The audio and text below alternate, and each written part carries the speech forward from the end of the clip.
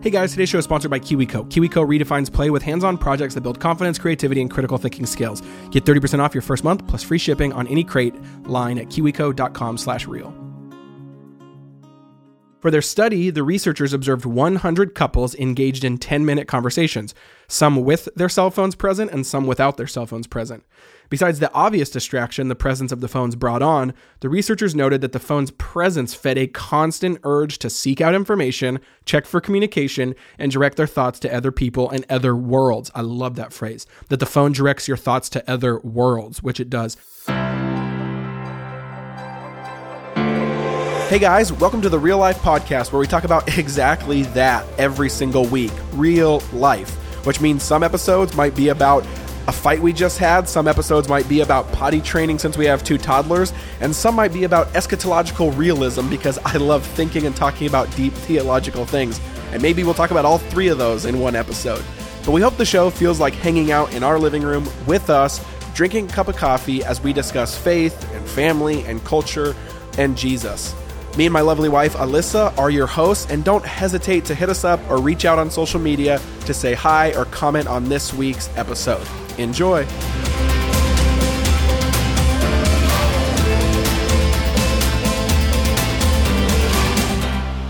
Hey guys, welcome back to the Real Life Podcast. I'm Jeff, coming at you solo again, another week. Really excited about this chapter, you guys, and this is the last one. This is launch week for the book, so for those who have been in the book club and you ordered the book, you should get it this week, anywhere books are sold. But man, how fun has this been? I've really enjoyed doing this with you guys. It's been an absolute honor, and I've just loved the conversation, like on social media, the way you guys have come on Instagram and shared stuff and encouraged, and it's been really cool. Real quick before we get to chapter 5, which is about you need people, engage in person. Again, just want to give a huge shout out to you guys for the Yippee support. Episode 6, which I believe, the goodness and mercy tag. That was a super fun one. If you watched that, let me know what you thought on Instagram. It was a blast. We've been loving doing that show. We only got 4 episodes left, so it should be really fun. Again, if you want to just watch it for free for a week and check out the service, just go to jeffandalyssa.com/yippee, YIPPEE, and that'll put in the nice sweet code they gave us to give to you guys. Again, jeffandalyssa.com/YIPPEE. And you can check that out. So, okay, guys, chapter 5, you need people, engage in person. This was a really fun chapter because I think, as we've gone through this book, you've heard, and as you've maybe read the book soon, you'll see that, the main thing John is attacking is kind of this giant and monster of death and despair, that we are just facing an epidemic in loneliness, in despair, in death, in people having no meaning, people having no purpose, and that is kind of behind the million different things that are going on right now. Now, is there other reasons? For sure, but is that a prominent reason that's not really talked about? I think so. And I wonder why it's not talked about, right? Why is that not seen as the big giant right now? There's other giants, but that's not the one that is seen as the giant right now. Death, despair, loneliness, lack of purpose, lack of meaning, all wrapped up into one. And so much so that, it is talked about on some level in the scientific literature that there is actually, that they actually categorize deaths now into this bucket called deaths of despair. And I think there was over 150,000 last year. So let that sink in. That's serious, right? And I think, and then this is the middle of the book now, chapter 5, I think starts really honing in on this problem, goes through the research, talks about it anecdotally also of what one of the main problems that starts all that and we just don't lean in on people anymore. If you guys know, if you follow me on Instagram, one of my favorite books this last year, I think it was last year, or was it this year I posted about it, was Lost Connections by, what's his name, Johann Hari, and it's all about depression and anxiety, and it's just, the research is so fascinating and compelling that we're not talking about, right? That we've lost connections. We don't have deep, meaningful, rich relationships like at all anymore. No one. And if we do, it's like one person. We're starving for these type of relationships. We're starving for physical touch. We're starving for physical relationship. We're starving for just meaning and purpose in relationship. And this is how he opens the chapter, which I really loved, by the way. It was really good. He talks about this social psychologist, Matthew Lieberman, and how his research, and he's pointed to and shown this with data through MRI technology. This is fascinating.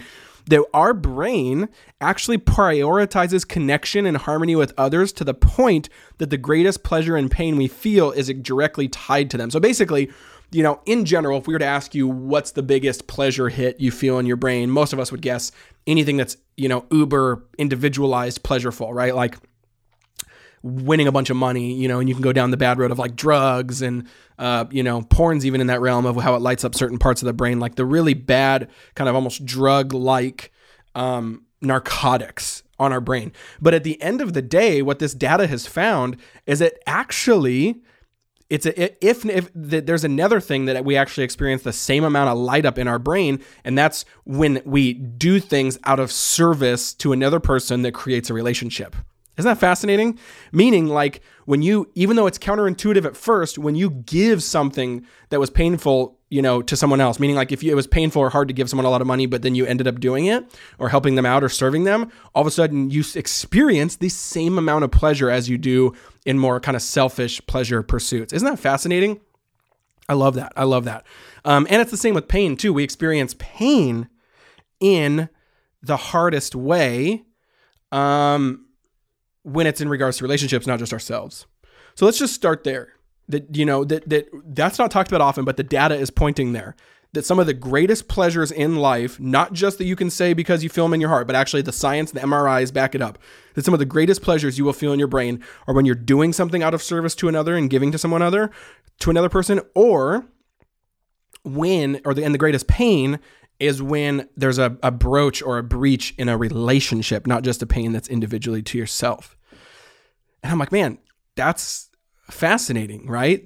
And it makes sense once you do hear the research, and it's fascinating. And Lieberman's research also shows a bunch of other really crazy things. For example, that our pain centers actually respond less intensely when we're in the presence of loved ones, meaning when you're able to process and go through pain with other people, your brain actually feels it less. You don't feel the pain literally, according to the chemistry in your brain, as powerfully than when you're with close friends and family, which is why the scriptures are so on the dot when it says, do not walk life alone. I don't know about you guys, but I love when like neuroscience and data and social scientists catch up to basically the scriptures. It's like, Yahweh was here thousands of years ago with these truths. We should do good to listen to them, right? And so I love this, right? And then so this is really what what it talks about. And then he goes into another, anecdote about then how the iPhone and email and internet has done some serious good, but is also one of its biggest downfalls is it's kind of ripped relationships from the centering that they need. It's pulled them into a digitized echo chamber, more thinner veneer-like relationship, right? And we're seeing that right now in COVID. Like a lot of us, we don't have the choice to, but we're certainly seeing the effects of digital-based relationships, right? And what we see is that, we're not created for that. Hey guys, you guys know we love KiwiCo. They are incredible. Newer sponsor, but I was so stoked when they came along because we actually had already been getting their boxes for years. Now again, you might feel like it's summer vacation, still isn't. It might feel like lockdown. Like everyone's all across the nation in different spots and in different circumstances, either just like, in this kind of this drag state of, oh man, we're trying to come up for air, or just maybe you did get a nice little fresh reset, whatever it is. But the cool part is KiwiCo serves both of those, right? KiwiCo is basically this awesome company that can deliver either a science fair, an art class, basically right to your door. And I will say, I'm surprised at just like how much I get in there and roll my sleeves up and do it with Kinsley every single time.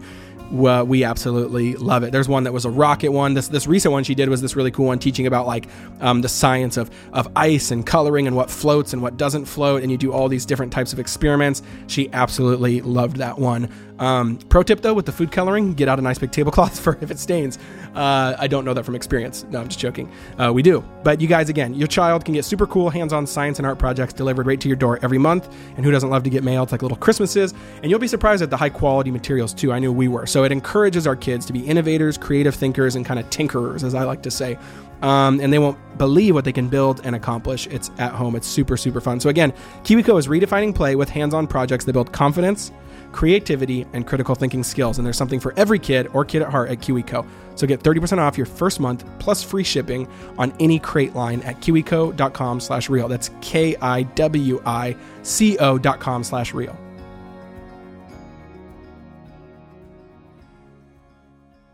Here's a fascinating study. So in 2014, researchers from Virginia Tech released a report called The iPhone Effect. For their study, the researchers observed 100 couples engaged in 10-minute conversations, some with their cell phones present and some without their cell phones present. Besides the obvious distraction the presence of the phones brought on, the researchers noted that the phone's presence fed a constant urge to seek out information, check for communication, and direct their thoughts to other people and other worlds. I love that phrase, that the phone directs your thoughts to other worlds, which it does. Their mere presence, meaning the phone just next to you in your pocket on the table, in a socio-physical milieu, therefore, has the potential to divide your consciousness between the proximate and the immediate setting and the person in front of you to the physically distant and invisible network and context not in front of you. I mean, have we not seen that to be true, right? How many of us, even if, because like the obvious one is true. A lot of us know like, hey, if you're in the middle of a conversation, put your phone away, whatever. But here's what the research is saying. Get your phone out of sight. Get your phone out of your pocket, right? Meaning like when your brain subtly doesn't even know it's an option, meaning that it's not an option, it goes better. And then there's even other research too, that it creates more anxiety when people take tests if it's just on the table. They never look at it. They never touch it. There's something about that where we've already a decade in formed ourselves into kind of these anxious, based creatures that are becoming the newsfeed, fragmented, quick, split, divided, fast. And those are words that describe our heart, not just the newsfeed. And so I just find that really, really fascinating. Another stat says that we, on average, touch our phone 2,600 times a day. That's crazy, right? But again, that's what we see as something that begins to form us into these habits where then we're doing it without even realizing it. And so and you guys, this isn't new if you listen to the podcast. We talk about this all the time. I talked about Tell the Hustle. I wrote a whole book on it pretty much, right? Tell the Hustle certainly wasn't on just tech and phones, but that was a big part of in there on some chapters, is you have to have counter-formational practices. The only way you beat this is not by trying harder, but by shaping your space, by creating boundaries and rules where the phone is not just like in your pocket and I'm not going to try to look at it, but where the phone gets plugged in a different room. The phone gets turned off on certain times. The phone gets turned on, black and white mode so that the colors don't glow as much. There's different ways, like basically you're being tricked to look at it all the time. So you need to trick it to not look at it all the time, or at least just kind of play the game, but backwards, because we are, again, liturgical creatures, ritualistic creatures. And so I've talked about that a lot. I'm not going to keep going into that a ton. But I do think that's one thing we need to think about, right? Is another way to put it too, that he puts in this chapter I really like, is he talks about, and I've mentioned this in Tell with the Hustle, of looking at, our